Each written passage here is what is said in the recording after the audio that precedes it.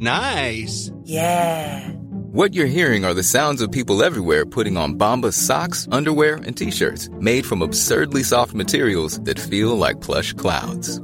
Yeah, that plush. And the best part? For every item you purchase, Bombas donates another to someone facing homelessness. Bombas. Big comfort for everyone. Go to bombas.com/ACAST and use code ACAST for 20% off your first purchase. That's bombas.com/ACAST. Code ACAST. Real spoilers powered by ReviewSTL.com. Warning, the following film discussion will ruin the ending of any movie you haven't seen. Example, Bruce Willis is dead at the end of The Sixth Sense.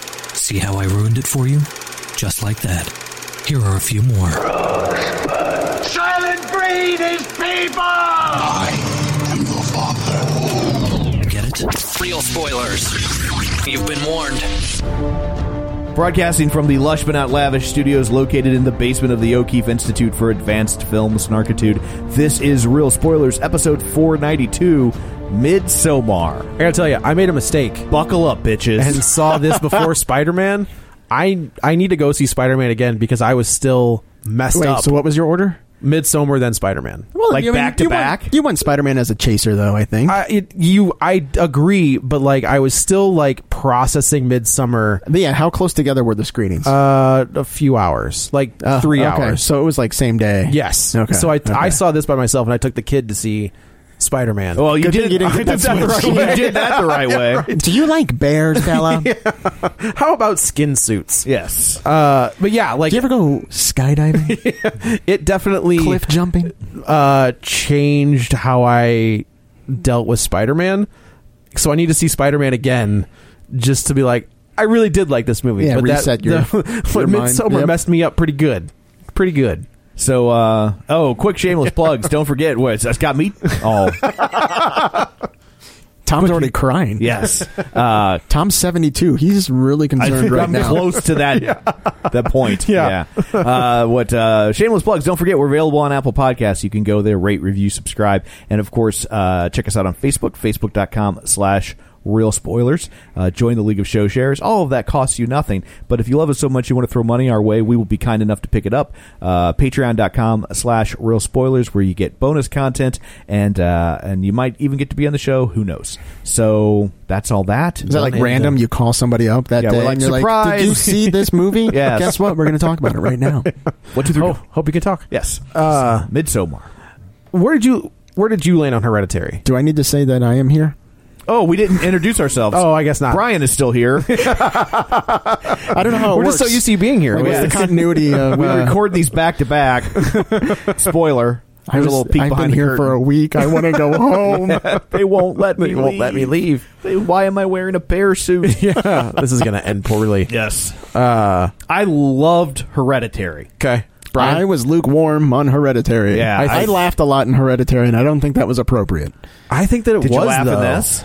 I don't remember. Did your audience I don't laugh know at if this? I don't know I if had definite... Were you at the sneak? I was, yes. The nighttime I was, one? Yeah. Okay, yeah. Yeah, I was there at that. Oh, okay. I don't, did anybody? I remember people like stomping out like, oh, this was so stupid. Oh, I can't believe I watched this movie. And I'm like, there was laughter. Man, what's wrong with you? Although I read an interview with the director, and he was like, well, yeah, I figured they would laugh. I wanted there to be laughter at those points. Yeah. Like there's one character that I think is supposed to be like the levity. And to there's break certainly it up humor through this movie, but there Is that are... William Poulter? Yes. Okay. Yeah. But there are key points that we will get to at the end of this film that elicited laughter that he claims he intended. Like, he thought that would be there, too. And I'm just kind of like, I really don't feel like that's probably what you were hoping for. But there was those moments in Hereditary. Like, I laughed in Hereditary, but it was more like... I'm talking about the climax of the film. Yeah. There were there were some funny exchanges in this movie, as dark as it was. There were some funny exchanges. Right. But I'm talking like at the end when all hell breaks loose. I was not laughing. There were people laughing in my theater. That's like weird. Multiple people laughing. Not What like the one weirdo at Pet Cemetery. Oh my but God. like- Do you remember that? I do remember that because I just said it. Yeah. He laughed at the most... It was a girl, but yeah. Oh, yeah. When the kid gets hit by the bus. Yeah, it was weird. But this was like the climax of the film. They're the two key kind of moments. And you do mean climax. I do, yeah. But there was laughter, and so, but anyway, okay, let's start. Do you think it's laughter because they find it funny, or laughter because it's uncomfortable and they don't know how to deal with it? I was going on the latter. Yeah, that it's like uncomfortable. And that would have been my thought, but honestly, to me, the laughter sounded like they thought it was ridiculous. Okay, like it didn't sound like nervous laughter. I mean, with my personality, I get a lot of nervous laughter from people. Sure. And so I feel like I'm pretty good at spotting it. Right. Yeah, so this is... I thoroughly enjoyed Hereditary. I thought it was a fantastic art house indie horror flick that was... I like the fact that all the clues were there, and if you wanted to dig in, it you could figure out what was going on. This one does the same thing. This one does the same thing, and I mean, from the opening segment, when it shows you kind of that, like, tapestry type painting, and I've only seen it once, but I was like, well, clearly this tapestry somehow maps out the entire film for me. But so we're introduced to Florence Pugh, who from Star Wars, right? Yes, from Star Wars. Pew pew pew pew. From Fighting with My Family, like that. I mean, like Lady Macbeth, wasn't she Lady Macbeth? Oh, you said that, yeah. But it's just Ari Aster has elicited... Brian, I know that you've been on the show before, but you've hung out enough with Joe to know that if there are two reference points, one is Shakespeare and one is professional wrestling. Which one am I going to get faster? You're going to go with... Save us all the time. True. Just lean into the wrestling. True. Right. Yeah. As painful as that will be for me. Oh, no. Ari Aster has elicited two performances from these two female leads that are unbelievable. She's unbelievable in this movie. Like, she is able to make you feel anxious and like you're having a panic attack with her, while you're also on her side with her gaslighting piece of crap husband, boyfriend. Like, so she's phenomenal in this movie. I like that. Where did Brian, just real quick, you said you were lukewarm on Hereditary. Where did you land just overall in this For movie? this, I enjoyed this quite a bit more. Really? I think because it was much more realistic. There weren't as many supernatural elements to me. Whereas with Hereditary, like it just didn't click. Really, the main issue that I have with Hereditary is when Toni Collette forces her son to take her daughter to a high school party, where it's like, why would you ever do that to anyone? Why would you do that to your own kid? And at that point, I was just like frustrated, and I couldn't really buy in. Gotcha. To anything at that point. Yeah. Overall, I liked Hereditary better than this. I think I liked this better than Hereditary. I feel like this is an easier movie to admire than it is to enjoy. Sure. Yeah. And the ending didn't work for me. Interesting. And I liked it a lot more up until it kind of all hell breaks loose at the end. Yeah. And I like what he was going for, but it just didn't work for me. But I mean, it's a wonderfully made movie. Yeah. But it just didn't quite click for me. Like Hereditary, I liked a lot, especially when you get to the reveal at the end and you realize what's been going on the whole time. And I was like, whoa. And that's not normally like what horror movies do, right? It's either good fighting bad and who you're rooting for, and then it's like, oh wait, like you're bad whether you want to be or not. It doesn't matter. Like, that's and I liked that. I get that. I'm kind of on Brian's side here. Like, so the idea of cults and communes, like that, it's the scariest thing I can imagine because it's real. You know, like you can go online and look at Jonestown. Yeah. You know, you can watch people willingly drink poison because some dude told them to. Right. You know, Jonestown, David Koresh. Is it the Branch Davidians? Like, that Scientology. Hal Bop. There was a Waco joke in this film, and I thought that was actually kind of interesting because that seemed so long ago. Yeah, it was like 94. A current generation wouldn't really use that as these cultural kids are fodder. 22. Yeah, I guess that's true. Yeah. Maybe they're 25 but I will also say they're graduate students, so they're going to be a little bit better educated, more aware, right? Yeah, presumably than just the average 25-year-old. So it's just like that is terrifying to me because if somebody can, I will also say there was just a mini series. There was about Taylor Kitsch, star of Friday Night Lights. Is he David Koresh? He's Gambit. Yeah.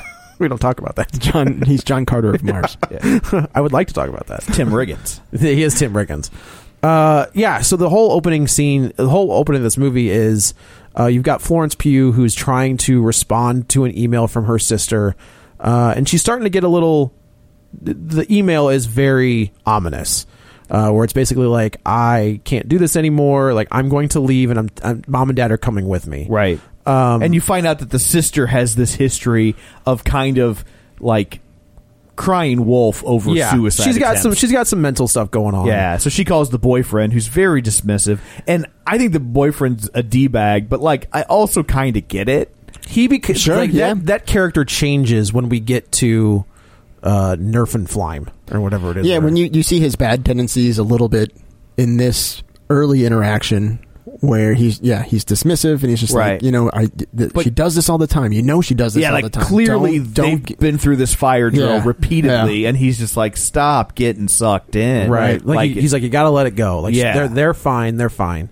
Well, turns out they're not fine. They're not fine. They were sleeping. I don't know what the issue is. Sleeping forever. Yeah. There is a weird moment where I thought, like, they do a scene where like they're panning across that second floor of the house, and you see them all in bed, and I thought I saw like a picture of either Florence Pugh's character or the sister like in a wreath, and I was like, oh Jesus, they're all dead. But then they cut back, and I took that as like that was Florence Pugh's character's vision, like this is what's like they're all dead and whatever. So you automatically get a sense of how she is with this boyfriend, where she immediately backtrack. Like as soon as he kind of like, I don't want to say balls up to her, but like exerts his dominance, I guess. She immediately backtracks and is like, nope, you're right. But like I'm in the wrong. But at the same time, 99% of the time he would be right. Sure. Like most times, I think that plays that way though. Right. Like most times, like, so it's like it's easy to look at him and go, oh, he's kind of a dickweed, but like, and he is, but like commandeering, but but at the same time, it's like, 99% of the time when you think a sibling might have committed suicide and killed your parents at the same time, that's not true. Right? Like, most of the time, you can tell that person, I'm sure it's going to be okay. Right. And it turns out you are correct. And so he just happened to be the 0.1% where he was wrong. Yes, he bought an unlottery ticket. Yeah. So she hangs up and she kind of just like, she's like, sends another email. It's like, this is bull. Like, you can't send me this stuff and not answer the phone. As she's hitting send, like, her phone rings and it's an unknown caller. And I'm trying to think if it cuts to the house. No, it cuts to her calling. Like, and of course, the main character, the boyfriend, all of his buddies are like, dude, just ditch this broad. Yeah, like, they're you've been trying to get out of this forever. She doesn't even have sex with you anymore. Yeah, like, they've been together, I think, for like 3 years. 4. Is that what? Okay, yeah, it's for a good chunk of time, especially for that age. Right, and it's clear that like this thing's circling the drain. Yeah, and he's about to pull the trigger, and she is desperately hanging on to whatever she can. So he's calling her back, and he was like, the boyfriend, Will Poulter, who was supposed to be Pennywise, like he was ready to go as Pennywise in the Cary Fukunaga It version. Gotcha.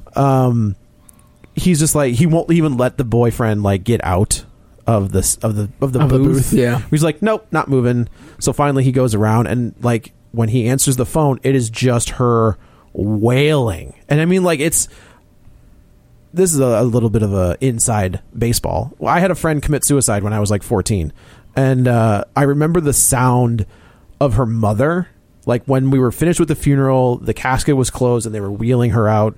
The sound that her mother made was a sound that I've never heard, and I've since or before until this moment, like the sound that Florence Pugh was making, like, triggered something in my brain where I was like, good Lord, like, this is awful.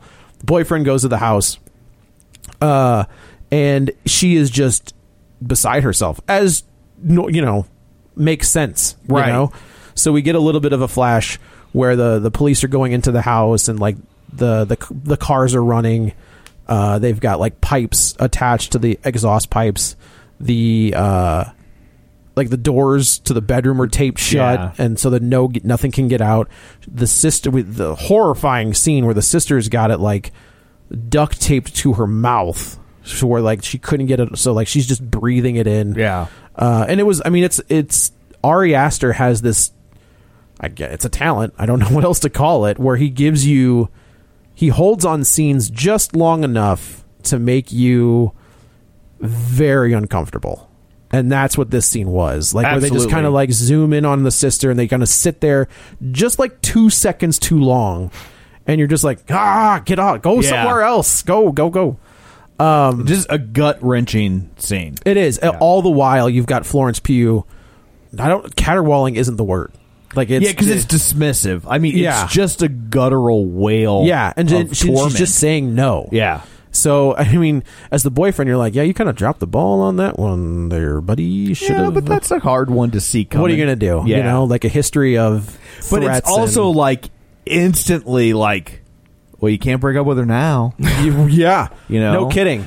Like, now you're trapped, you know? And I think this is where some of my sympathy for the guy comes from at the outset, because it's like he doesn't want to be there, and he's just not mature enough to know how to exit gracefully, and so he doesn't understand that he's doing more harm than good by not leaving a situation that he doesn't want to be in anymore. And now you can't leave. And now he's trapped, right? Yeah. Now it's like, oh, sorry that you've just lost your entire family, but let me talk to you about the beauty of Tinder. You know, like, but I paid for your first 3 months on Match. Yeah, so I'm going to Sweden. Yeah, check you later. Has that ever been presented as like a breakup gift?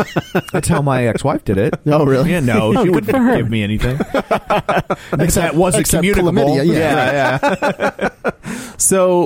So then we kind of flash forward. They don't really give you an idea of how long we flash forward, which I appreciate. I don't need to know. It's like 6 months later or whatever.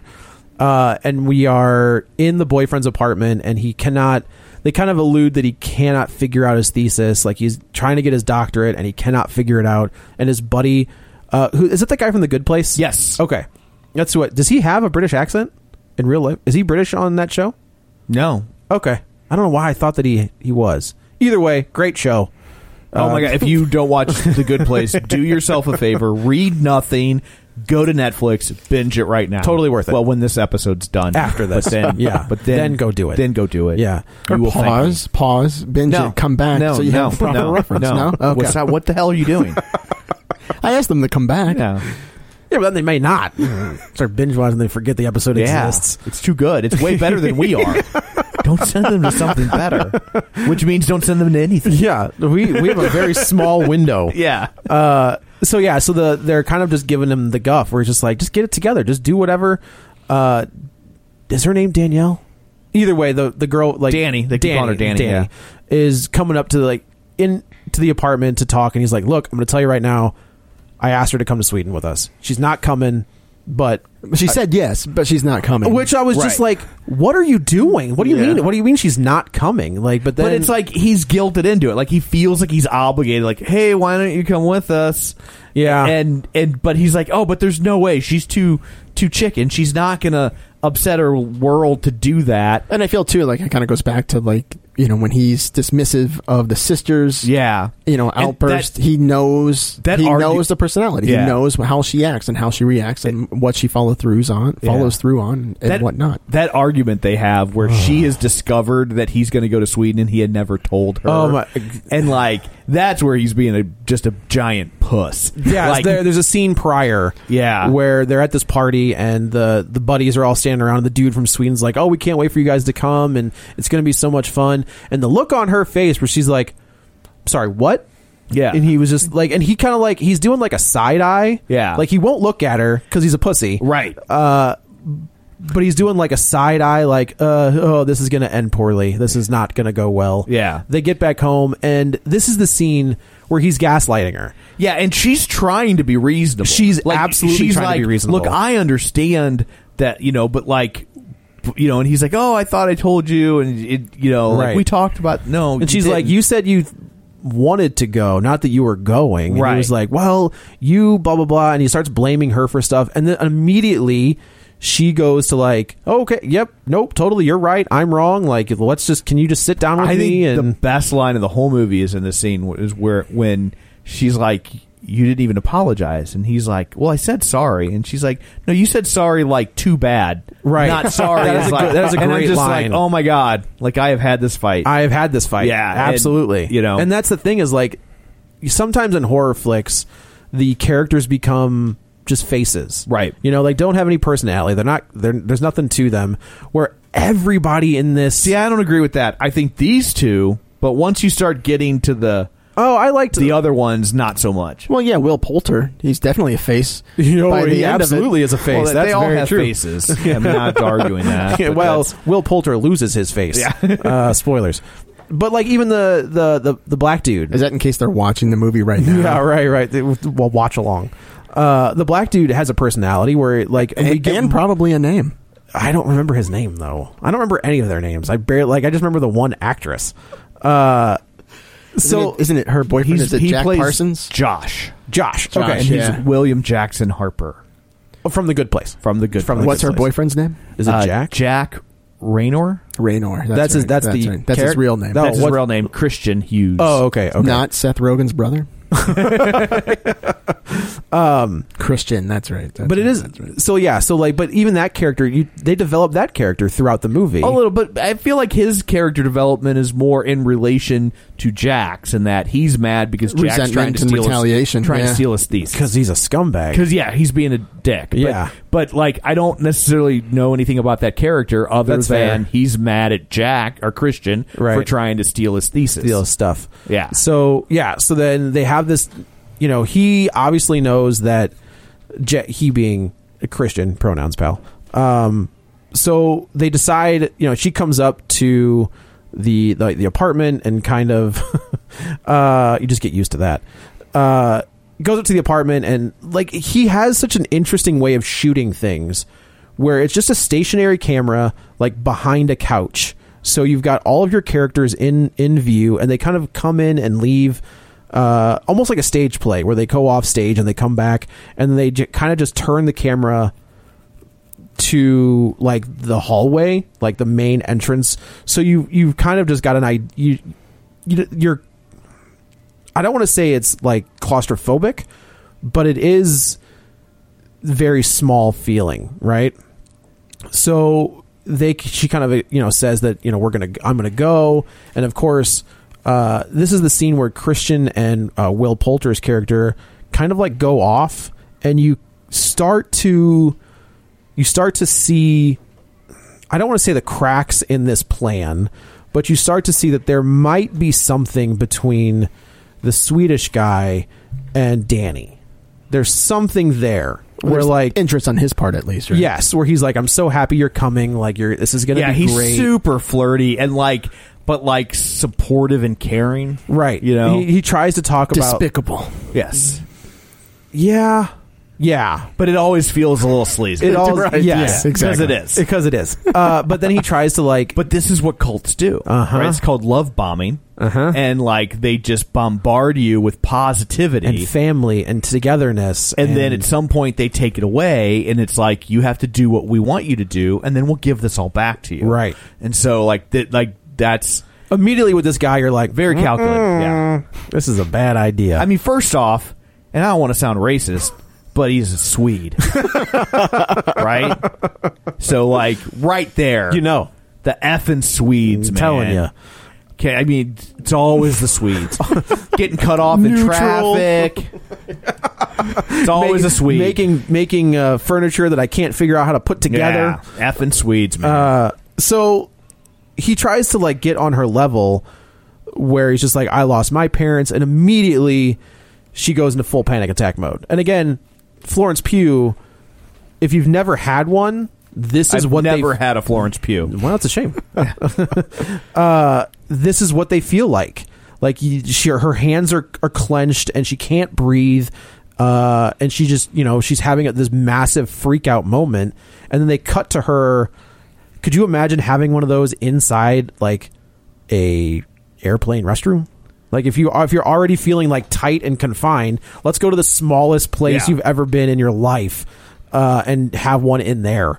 So she goes back and everything is kind of chill, and I love this transition though. They do this a couple times. They do it a couple times where there's just a sudden transition, and it's a totally different location, time. Right. Like you just they do it after they drop acid.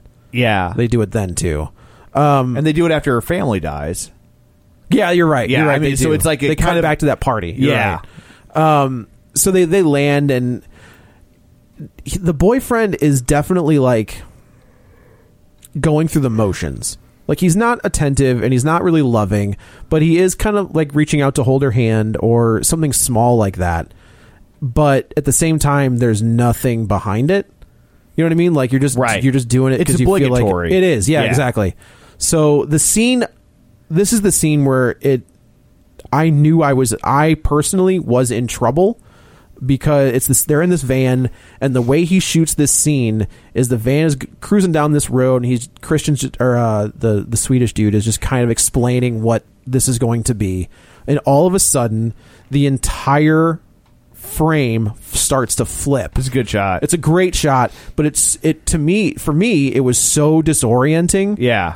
That set the tone for everything that was coming later. Oh, yes.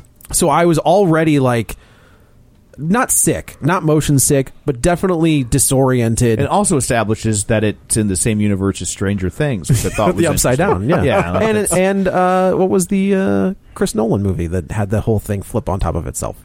The Inception. Yeah, the whole thing. I was thinking more Aronofsky's The Fountain. He used that shot. Did he? Where the whole thing turns upside down? Horizon. Yeah, but it's so slow in this one, and not in a bad way. But like, it's just a progression, and by the time it gets all the way upside down, I was like, I don't like how this is making me feel. Like, I'm disoriented, and I don't, like, because they don't cut away. Like, everything's still moving at the same speed that it was, but now it's just upside down. So they go to the commune, and immediately I'm like, nope, get me out of here right now. I don't like anything about this, because they're having these interactions. You've got all of these different people who are acting weird, but again, they're like very open and welcoming. Yes, and lots of hugs, lots of love bombing. Yes, exactly. So they advise them. They're like, look, we're gonna drop acid. Like, we're here. Oh no, it's mushrooms. So they meet like Christian, or the Swedish dude's brother, and then the two Brits that he brings with them. As soon as I see the other Brits, and I was like, well, I think I know what's going to happen to all of these outsiders. Like, I have no doubt that this is not going to end well for anybody. So they all, and again, this is where Christian is gaslighting her the entire time, where she's like, I don't like really want to do this. Like, I'm still trying to get my footing. And he kind of says, the Will Poulter is kind of busting his balls, where he's like, come on, dude, like, we all got to do this at the same time, or we're all going to experience different things. And she's like, no, like, you go ahead. He's like, no, it's fine, I'll wait for you. And then of course Will Poulter's like, what are we all waiting? What are we doing? So like, they're pressuring her as much. Like, this guy does such a good job. Will Poulter? The guy who plays Christian. Yeah. Of just being a douche, and all the time. But like, he plays it so well, and in that, like, he's doing the right thing, right? He's performing the right actions, but he so clearly doesn't want to, right? And he conveys that, and I feel like that's a difficult thing to convey from an acting standpoint. You know what I mean? Yeah. Of like, I'm doing this thing that I don't really want to do, and so I need the audience to know that I don't really want to do this, but then it's so easy to oversell that, and she plays into that, right? And so on paper, he's doing the right thing, right? He's like, oh, no, I won't do it either then. Right. And then they're like, but we want to be in sync, and we want to all take this ride together. I've never done that sort of stuff, so I don't know. It sounds dumb to me, but whatever. And, and so he's saying the right things in terms of being a good boyfriend, but he's so callous? Doesn't want to. He's so full of it. And so there's this awkward dance. Like, they're always on eggshells with each other.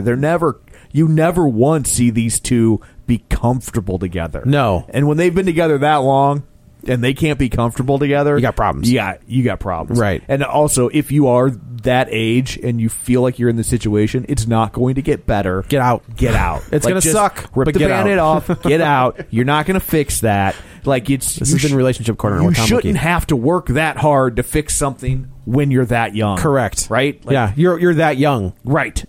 So you go scoot. That's what being young is for. Thank you.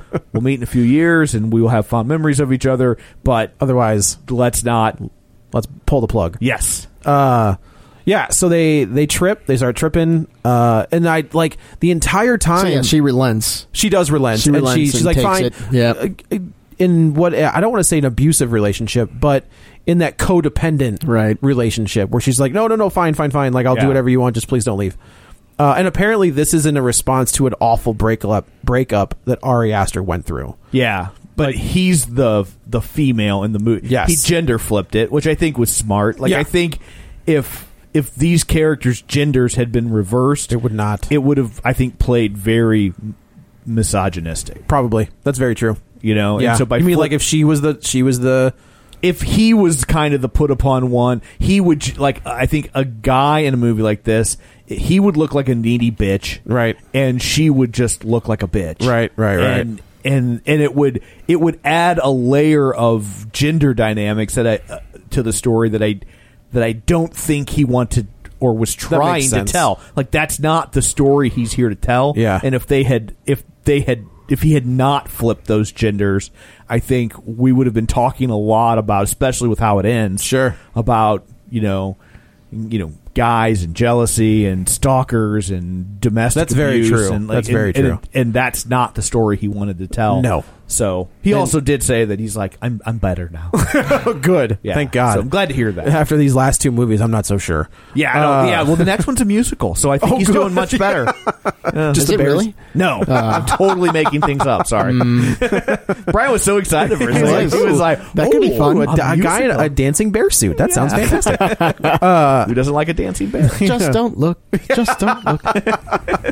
That's two well done Simpsons Treehouse of Horror references. That's pretty good.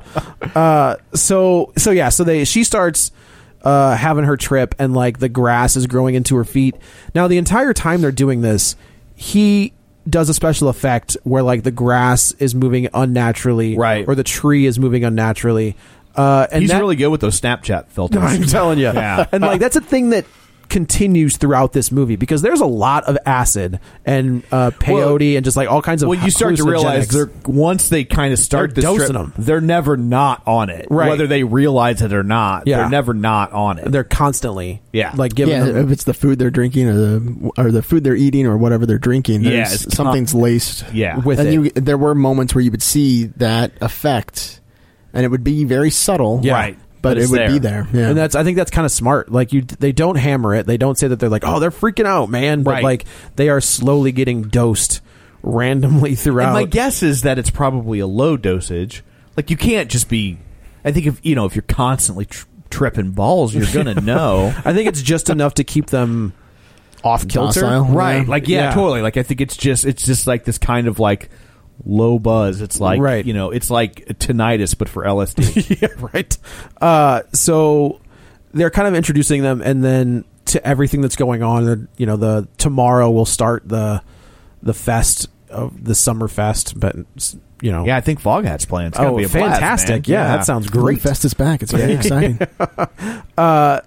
And throughout, like as we're going around, like there's like things happening in the background that draws your attention away. Like you've got like people running around in a circle, or these. I think there was like 4 or 5 women that were just singing randomly, standing by themselves, just singing.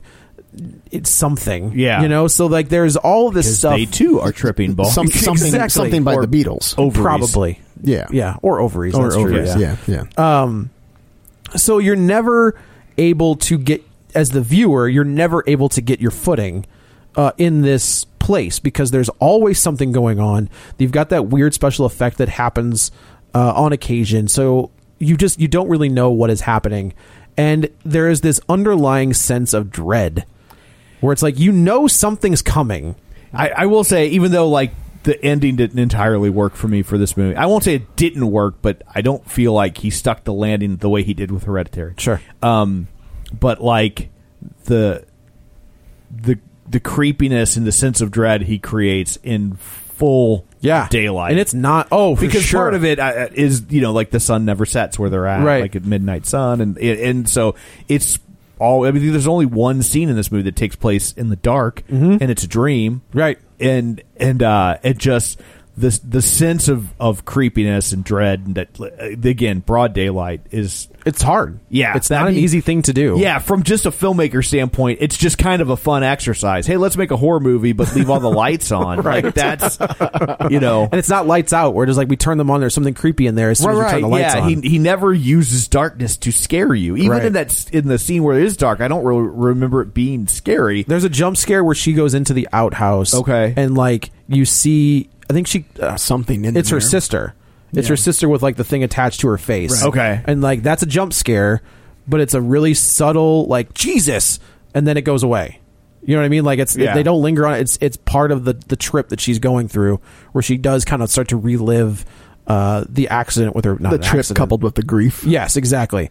And this is an interesting movie in that how she deals with an unhealthy relationship, the grief she's suffering, like. And this is also a time when people are very ripe to get drawn into cults, right? Like sure. She has lost her compass. I mean, her family's completely gone. Right. She feels like she has nothing. Right. And she's got this boyfriend that she's clinging to and that he's slipping away. Yeah. And then she's got this other group that is seemingly welcoming her. Like that's a lot, like very much welcoming her. Yeah, that's how they get you. They like to target people who are in transition. Right. That's why you see them on college campuses. It's why you see them at airports. Right. Mm-hmm. Like that's that's when you're at that. You're more apt to make a choice like that. Right. And it's like that's what scares me the most is because for myself I'm very susceptible to but no, like I've talked about Jonestown, where it's just like you're watching people willingly feed a child poison because they think it's their own children. Yeah. I mean, Scientology is the biggest cult of them all. I'm gonna get shot on the way home. Get sued. Yeah, right. But like people just double down on it, and people believe in it because they have nothing else to believe in, and they give them this sense of, like you said, love and family and togetherness. Right. And Danny's character is on the verge of a break. Like she I'm going to tell you she breaks. Like they push her to a point where she breaks. The end of this movie. That's one thing to call it. Every little thing people said to her put her one step closer to the edge. Right. Yeah. She's right there. And like she broke. Biscuit.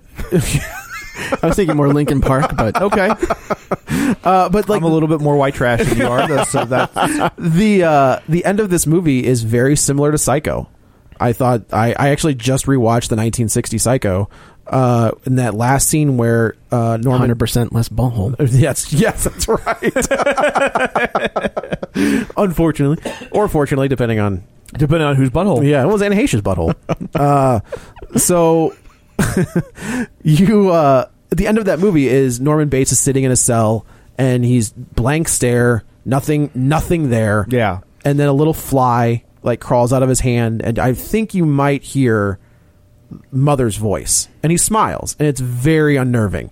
The end of this movie is almost identical. Yeah, where all hell has broken loose. Florence Pugh's face is blank, and then she progressively starts to smile, and it's like, well, she's in. Yeah, like that she's part of this thing now. And so leading up to that, they shown like they sleep in a barn. Basically, it's a big commune where there's just beds lined up like in this barn.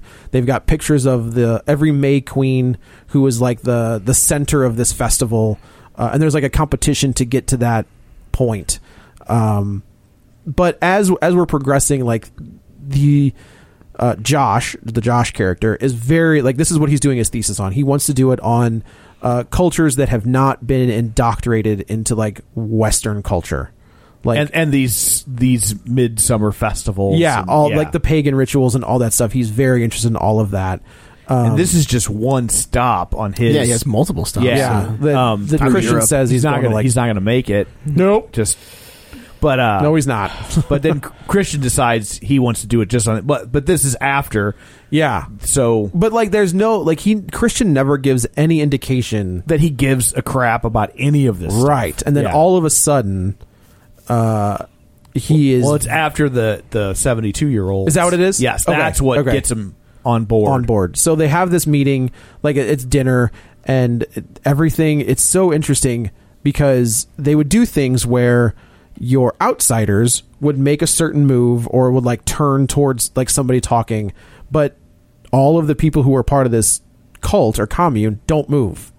So like you've got like these, everybody's wearing white frocks basically, except for our main characters who are dressed in modern day Western clothes, jeans, t-shirts, tennis shoes, things like that, where these other folks are not dressed that way.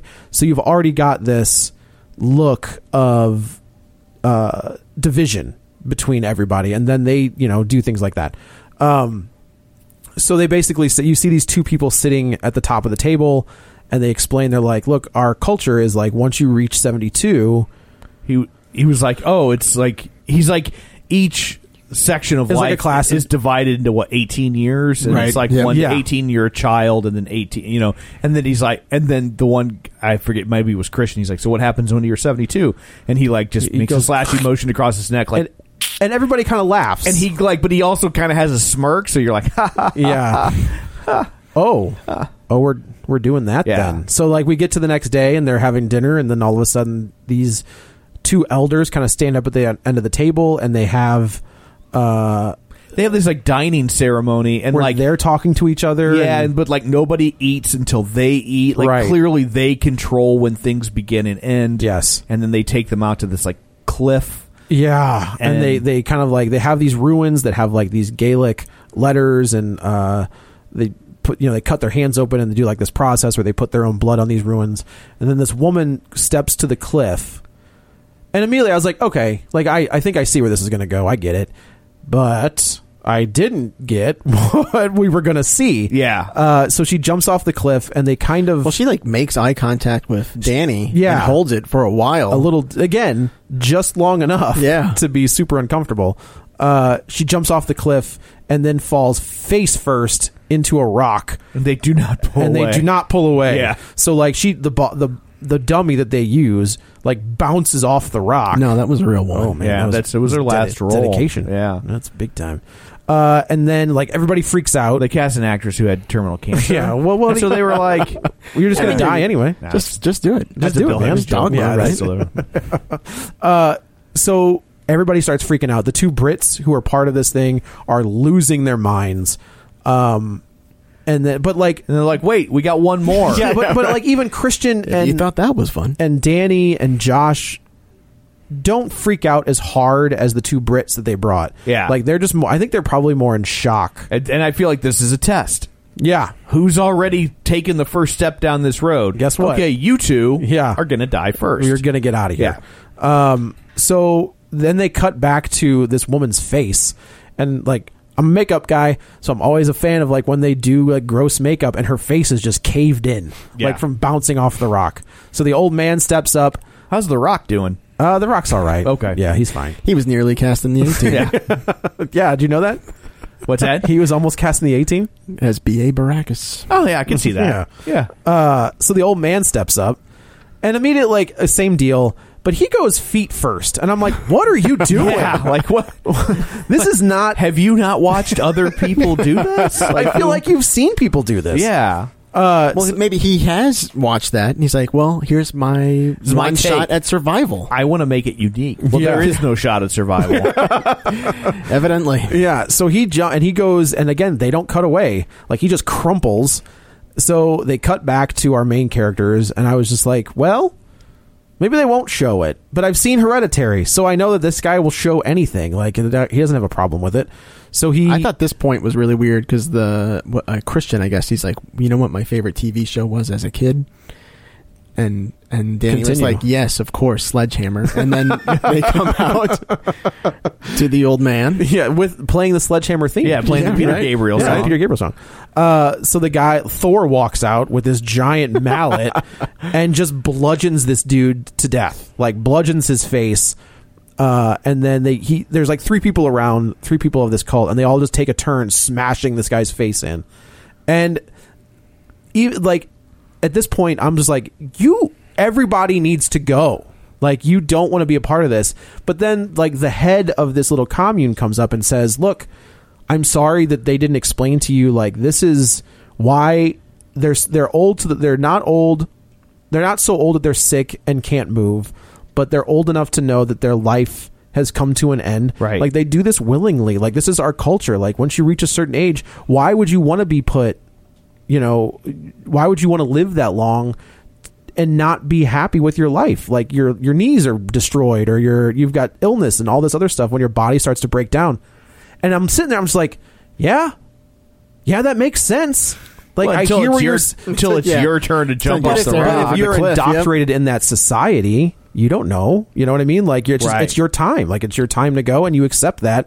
And it looks like they both accepted it, Yeah, I mean, they did do it willingly. Yeah. But that's the thing with when you're in a cult like that, though, right? Like, what's will and what's not. Yeah, at some point, but that's also, and this is the argument that the cult members would make, that who's to decide? Like, right, we all make those choices. And they even say that in the movie, that like, well, we put people in old folks' home and they sit there in their own drool, and we don't take very good care of them. Christian saying that. Yeah, and like, are we any better? Like, it's just the devil, right? And it's an interesting point. You know, like, it's like, that is, you can't really invoke your beliefs on this cult. No, you can. I mean, you can, but what good? You can. Yeah, that's true. Yeah. No, like, when we see where this is going. Sure. You absolutely Yeah. can. Well, even at this point, no, that's crazy. But but that's also kind of that weird moral relativism that you got to watch out for. Like, when people are like, well, there are no absolutes, and like, well, to a point, but there are things when when it's like, well, you're perfectly healthy, but still throw yourself off this cliff for the greater good. No, that's that's go ahead and move that bridge too far to the no column. Yeah, for, right. Moral absolutes. Like, that's but that is kind of the game people play with themselves, not just in cults, but in life in general. Yeah. So this is where Christian completely turns, in my opinion. This is the official heel turn now for Christian. Fascinated. Yes, and there's also a redhead who keeps feeding him pubes, giving him the come hither, right, and feeding him the pubes. Yeah. The old love muffin kick. So this is the interaction between Christian and Josh, where Josh is like quickly trying to gather as much information, and he's being respectful. Like, he goes and talks to the main guy, and he's like, he's asking questions, and he's like, and he even prefaces, he's like, I don't mean to be disrespectful, I'm just trying to learn. Yeah. And he's so Christian kind of confronts him and is like, look, man, I'm going to do my thesis here. And Josh is like, you piece of crap. Right. Like, and rightly so. Absolutely. And I love that the Christian is just kind of going, well, we can collaborate. And the guy's like, oh, how kind of you. Yeah. Go screw. Like, get out of here.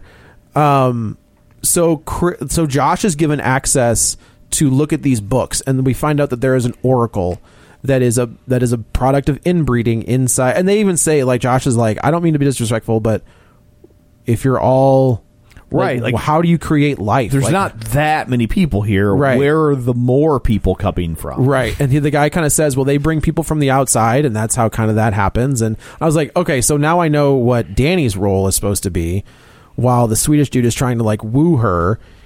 I interpret it as, like, twofold. They want to bring these new people in, but also they've got men for the women and women for the men, so that the inbreeding doesn't happen. But it does happen. Like, this oracle. Well, there's like a select group that they sort of designate. Like, that's where the oracles come from. This perfect bloodline, or this untainted bloodline. And right. Because you see this guy that's very deformed. And like, I don't even know what it would be, but like, just inbreeding. But clearly not clearly, I don't know what it, but is the product of inbreeding. Yes. But he is like the voice of God, basically. Yeah, and they believe the things that he says, because in their mind, well, he's untainted by worldliness, right? Because of his lesser mental. And this is just another one of those things where it's just unsettling. Yeah, and like, they do that on purpose, where he is just unsettling to look at. And it's great makeup. I think Fangoria just did like a little write up on the makeup. Still around? Well, sort of. Web only? No, it's they do like special bi-monthly. Oh, gotcha. Issues. It just came back, like just recently. But they do like a little write up about the makeup of this movie. It probably got hard because Fangoria, every article was like CGI. Well, I guess that's the advantage of like this reinvention of horror. Yeah, is there's new stuff out there now. So basically this guy is like just putting like paint in a book. Yeah, and the elder is supposed to interpret what that means, and there are just volumes and tomes of these books. And Josh is like, "Can I take pictures of this?" And the look on this dude's face is like, "Absolutely, what are you, insane? Like, absolutely not." Yeah, and it's funny because this is where the veneer kind of drops, right? Because it's like now he's mad, and you haven't really up till now when you've said something that kind of breaches their cultural norms, they've been understanding. Yes. Right? They're like, oh, no, that's not how we do things here. Right. Now you've crossed the line. They're mad. Right. So while this is all going on, they have burnt the bodies of the two elders that jumped off the thing. And it's a big ceremony where they kind of put their ashes around this tree that looks like it's already fallen over. So Will Poulter, in his infinite wisdom, takes a piss on the tree, and there's another dude that like loses his mind. Yeah, and is very rarely do they use subtitles in this movie, right? Which also adds to the you don't know what the hell's going on, the feeling of discombobulation, right? And like it's bad. Like people, the Swedish dude who is the friend of the Americans realizes what has happened, and they're trying to get Will Poulter out of there, and Will Poulter is completely clueless as to what he has done. He's like, I've just taken a leak. And he was like, yeah, but like you just peed on all of our ancestors. He was like, yeah, but it's a tree.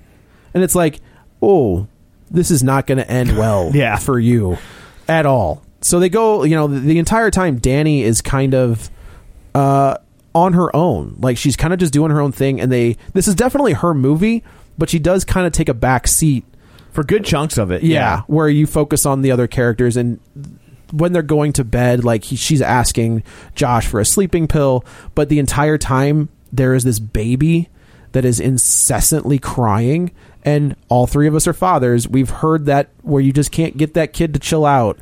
So like that sound, much like the wailing that Danny does early in the movie, is just so unsettling because it won't stop. Yeah. It doesn't. And how these people are sleeping is beyond me. I couldn't figure it out. So Josh kind of sneaks out one night.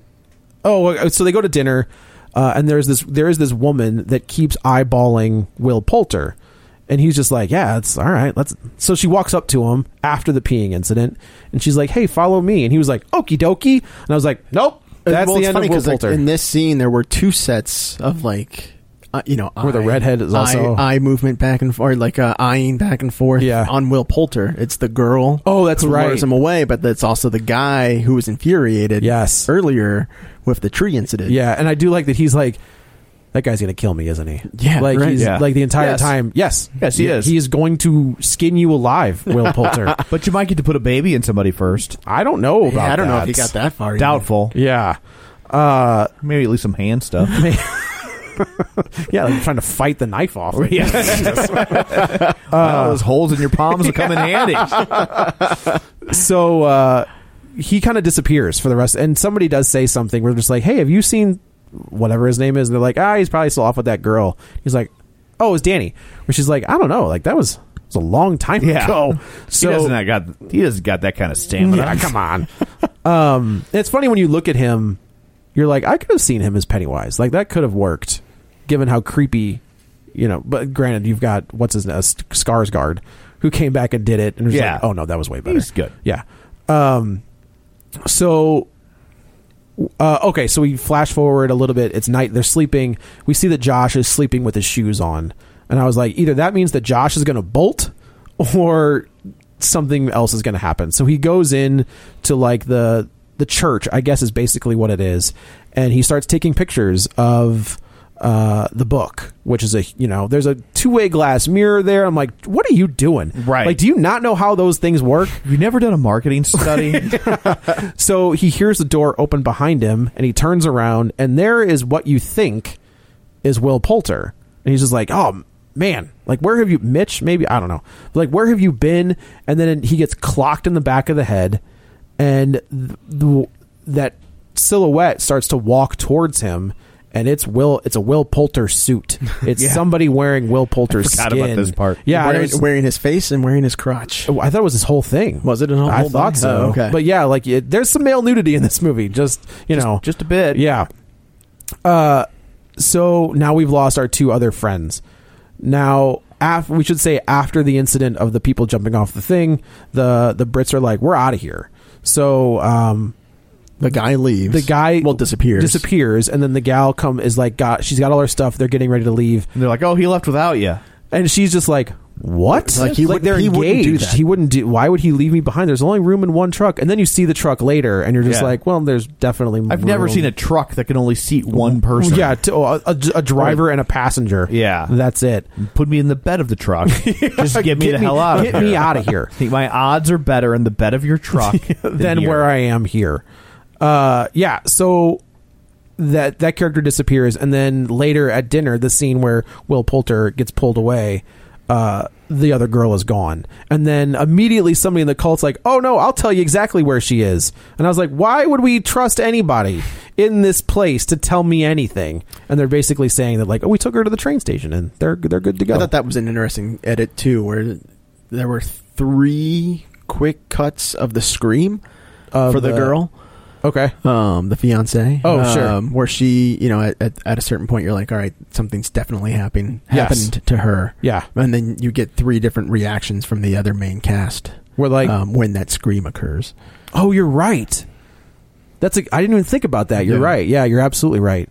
So now basically all hell is breaking loose without us knowing. We know, but we haven't seen anything. Right. Except for the Will Poulter suit. Yeah. So then we go to the elders kind of come to Danny and Christian. They're like, look, somebody took a book from this place.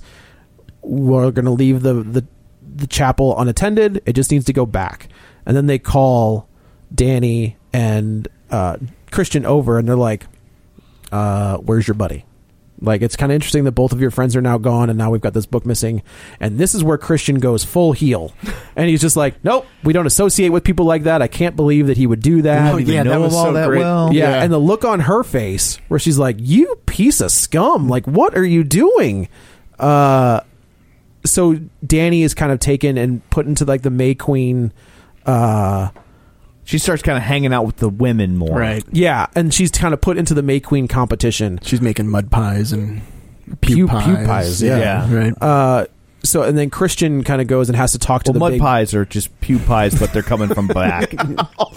That's so gross. A different variety. Yeah. Has to have a sit down with, like, the I boss hope the lady. Director of this film listens to this one day. Ari Aster's he's gonna be like, he's gonna try to call in. I worked so hard on this film. And it's not even that you guys don't like it, but why do you like this? What is wrong with you people? We're like, Mr. Astor, if you'd like to go back to listen to the last 200 episodes, you'll see where we're coming from. I do believe it's 490 previous episodes. Well, I mean, I don't want to go all the way back. That's a lot. Yeah, I think don't listen to those. Don't listen to those. He first just 20. wants to make sure that he doesn't listen to Man of Steel. Yeah, because he loved Man of Steel when it came out. I'm not the only one at this table who likes it. Yeah, 2/3 of that movie is pretty good. Thank you very much. So she gets kind of entered into the competition, and Christian has to go talk to, like, the big lady, like the lady in charge. Yes. And she's like, you've been chosen for reproduction with this girl. And he was like, can I think about it? And then, of course, he walks outside and he's kind of just like, does he go into the chicken? That's he gets dosed. That's when he goes.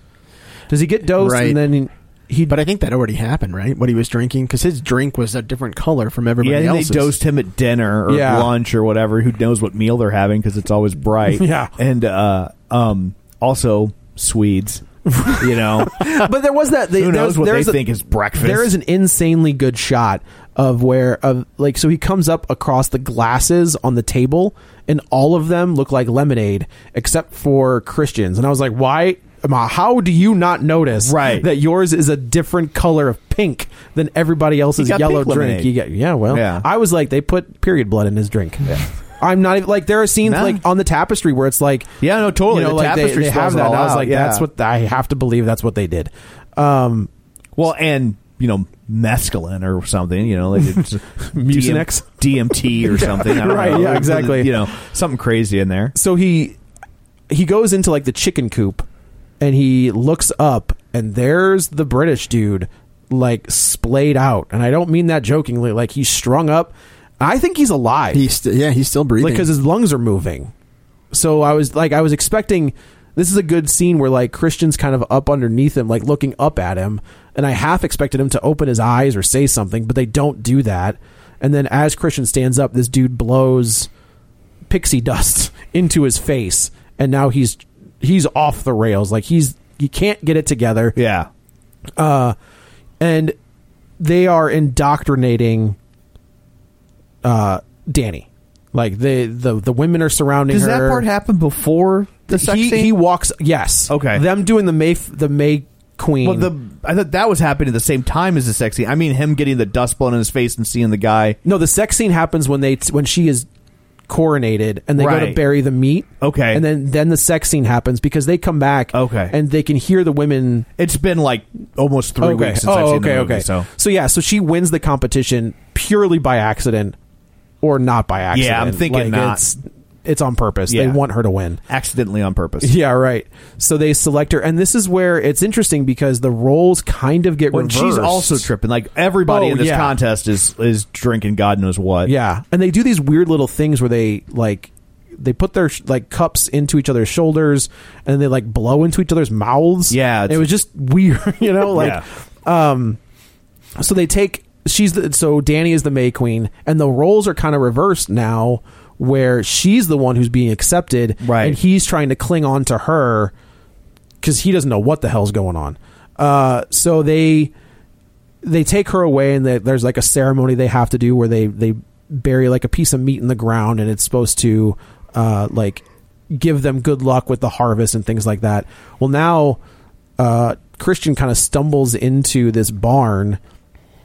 And he's surrounded by naked women, and the one girl that has been like targeting him is just laying there on the ground, and the dude just goes for it. Yeah, it's clearly what they want. Yes, like it's not like he's not taking advantage. No, not like at all. She's laying there like literally like on a bed of flowers, surrounded by the other women of the village. Yeah, and they're all naked. They are. Yeah, it's much like prom night for me. Which one were you? I was probably at that time third from the left. I was a tenor, I think.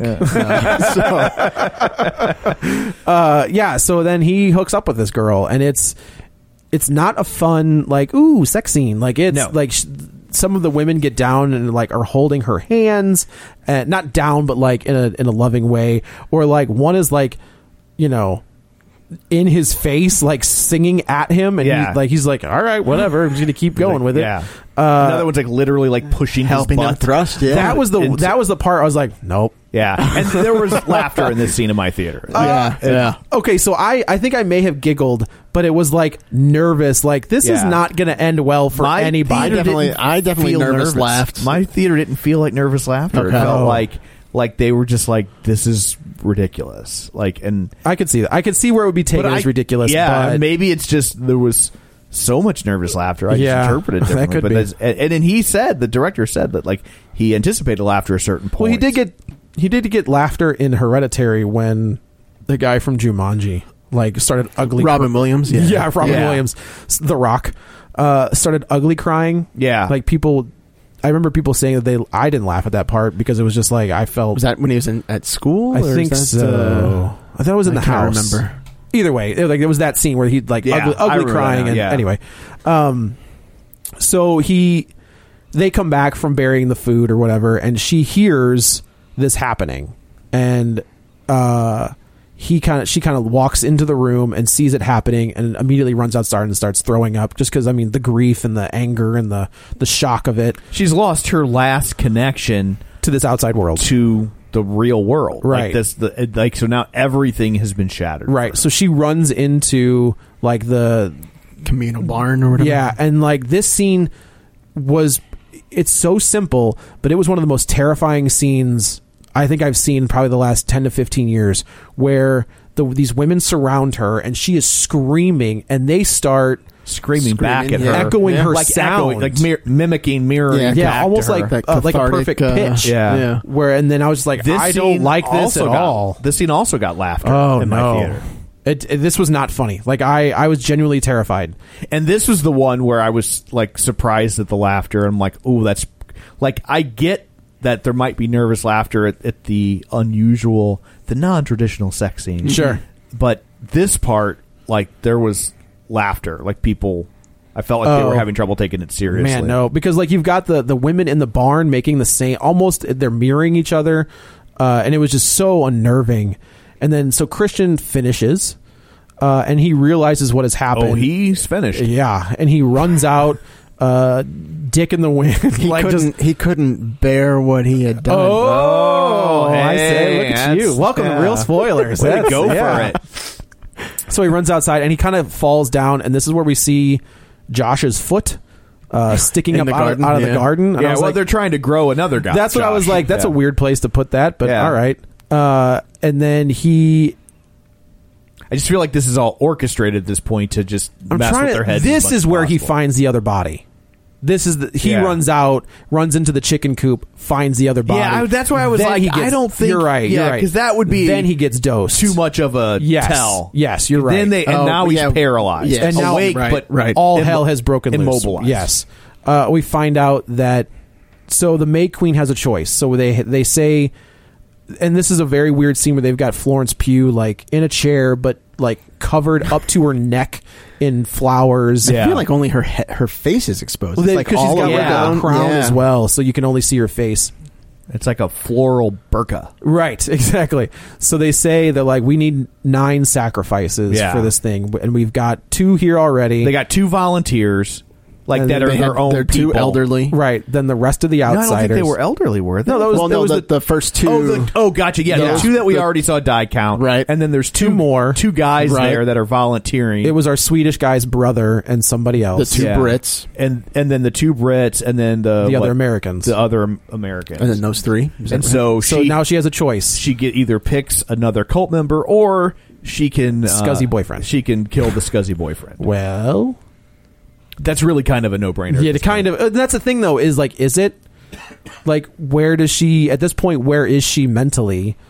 I would say not in a good place. But that's the thing is like you know she has just seen her boyfriend in the probably one of the weirdest sexual situations anybody has ever seen. Yeah, like you can't really brace yourself for that one. Like you can brace yourself for like, oh, maybe he's secretly gay, right? Or maybe he likes the dog. I don't know, but like you don't picture this one on your list of things that you might catch your boyfriend doing. Hooking up with a cult member, surrounded by other cult members, right? In the nude, helping along, lending a helping hand, right? So there is that weird scene earlier in the movie we didn't talk about it, but there's a bear in a cage, right? Yeah, we keep seeing despite this bear, all of its rage. Yes. So I'm just like, well, that's coming back. And then when he goes to meet with like the head lady, he's looking at the wallpaper and there's a bird or a bear on fire. Right. So the bear is killed, I guess, presumably, and put on this table. Well, yeah, I don't think there's a way around that. Yeah. You saw that. You see them kill the bear? Well, I guess we don't see them kill it. Well, the bear is like gutting laid out on the table. Yeah. So, and then it cuts back to everybody's kind of going into this pyre. They wheel in what's left of the 2 Brits. They wheel in the weird gestured Will Poulter suit, which was just that was unnerving in and of itself. It was like a scarecrow with his face. Yeah, right? yeah. Do we see Josh? I guess we do see Josh. Josh is back. That was weird to me because like just cut his foot off? You encounter him as he's buried in the garden, or his foot is sticking out of the garden. But then I think in that hut or in that pyre, he is like his full body. I think is present there again. You're right. And then we see the two like shrines to the 2 people that jumped off the cliff, right? And then the 2 other people go in, and this is where they wheel in Christian in a bear suit, and like I immediately went to Tusk. You know what I mean? Like not a good. I gotta tell you though, that not a scene, good reference. when you see Josh. No, who was that? Who's the actor in that? The Mac. The Mac. He was a Mac. The Mac PC. Yeah. Oh yes, right. What Justin Long. Yeah. When you first see him in the suit, you really thought that he was now a walrus. Yes, but I was also just like, I don't know My how whole to. theater screamed out "Cuckoo Cuckoo." He hasn't done a film since because he is now a walrus. They can't. What are they going to cast him in? Nothing. Actually, no. I just saw that he's Alice in going Wonderland. to be in the Wilford Brimley story. Diabetes. Yes. So then they set everything on fire. And the whole thing, and Josh is still paralyzed. This part really sucked because they told those guys, like, you will take this. They did say you that. won't feel anything. Right. You'll feel no and pain. They And were then all of a definitely sudden, screaming. Yes, screaming at the top of their lungs, which didn't last long. Right. So the whole pyre ends up burning down, and the whole movie ends with Florence Pugh, Danny, looking at the pyre and just smiling. Well, she's sobbing initially, and then she's like, on second thought, yeah, F him. Yeah, and now she's in the cult. And I will survive. Yep.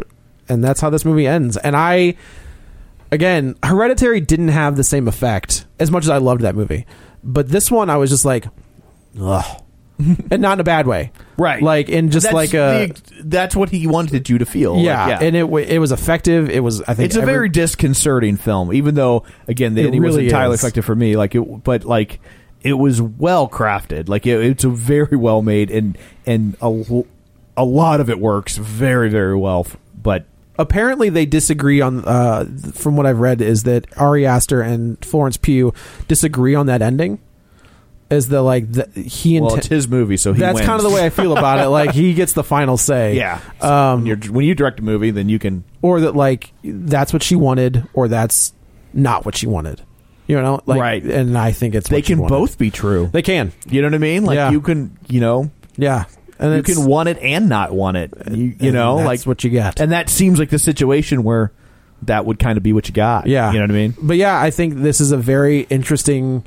It's a horror movie. Yeah. This is not one of those ones where is it a thriller? Is it a horror movie? No, this is a horror movie. It's a horror movie. But yeah, there's some interesting dudes doing some really interesting stuff out there. So, granted, we talked about it's a smaller movie. It got released up against Spider-Man, which was going to destroy everything. But this had its own audience. Nobody out there is like Spider-Man, Midsommar. That's not. No, it's not. I mean, there are people that will see both. Uh-huh.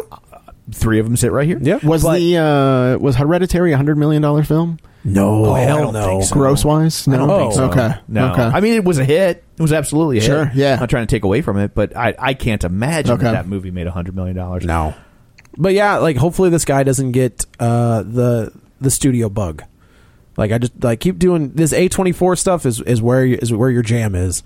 Like, keep that up for now, and then if they offer you a studio gig in a few years, go for it. But keep doing this. It was really good. I will say Hereditary made $79.3 million. So it I mean, a bit. Yep. For a $10 million movie, yeah, it got Blumhouse is like, damn. Yeah. So well, anyway, I guess that's it for this one. Let's go around the table and everyone can say where to find them.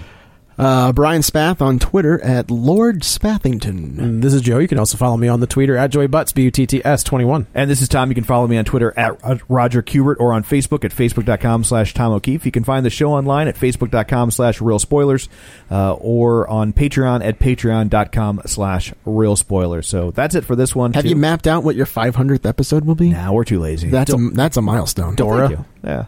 Dora? We're Is going to do it? Dora. I don't know. No. So anyway, that's what you have to look forward to. Thanks for tuning in. And until next time, Malachi murders the mechanic. Ladies and gentlemen, Simon Smith and his amazing dancing bear.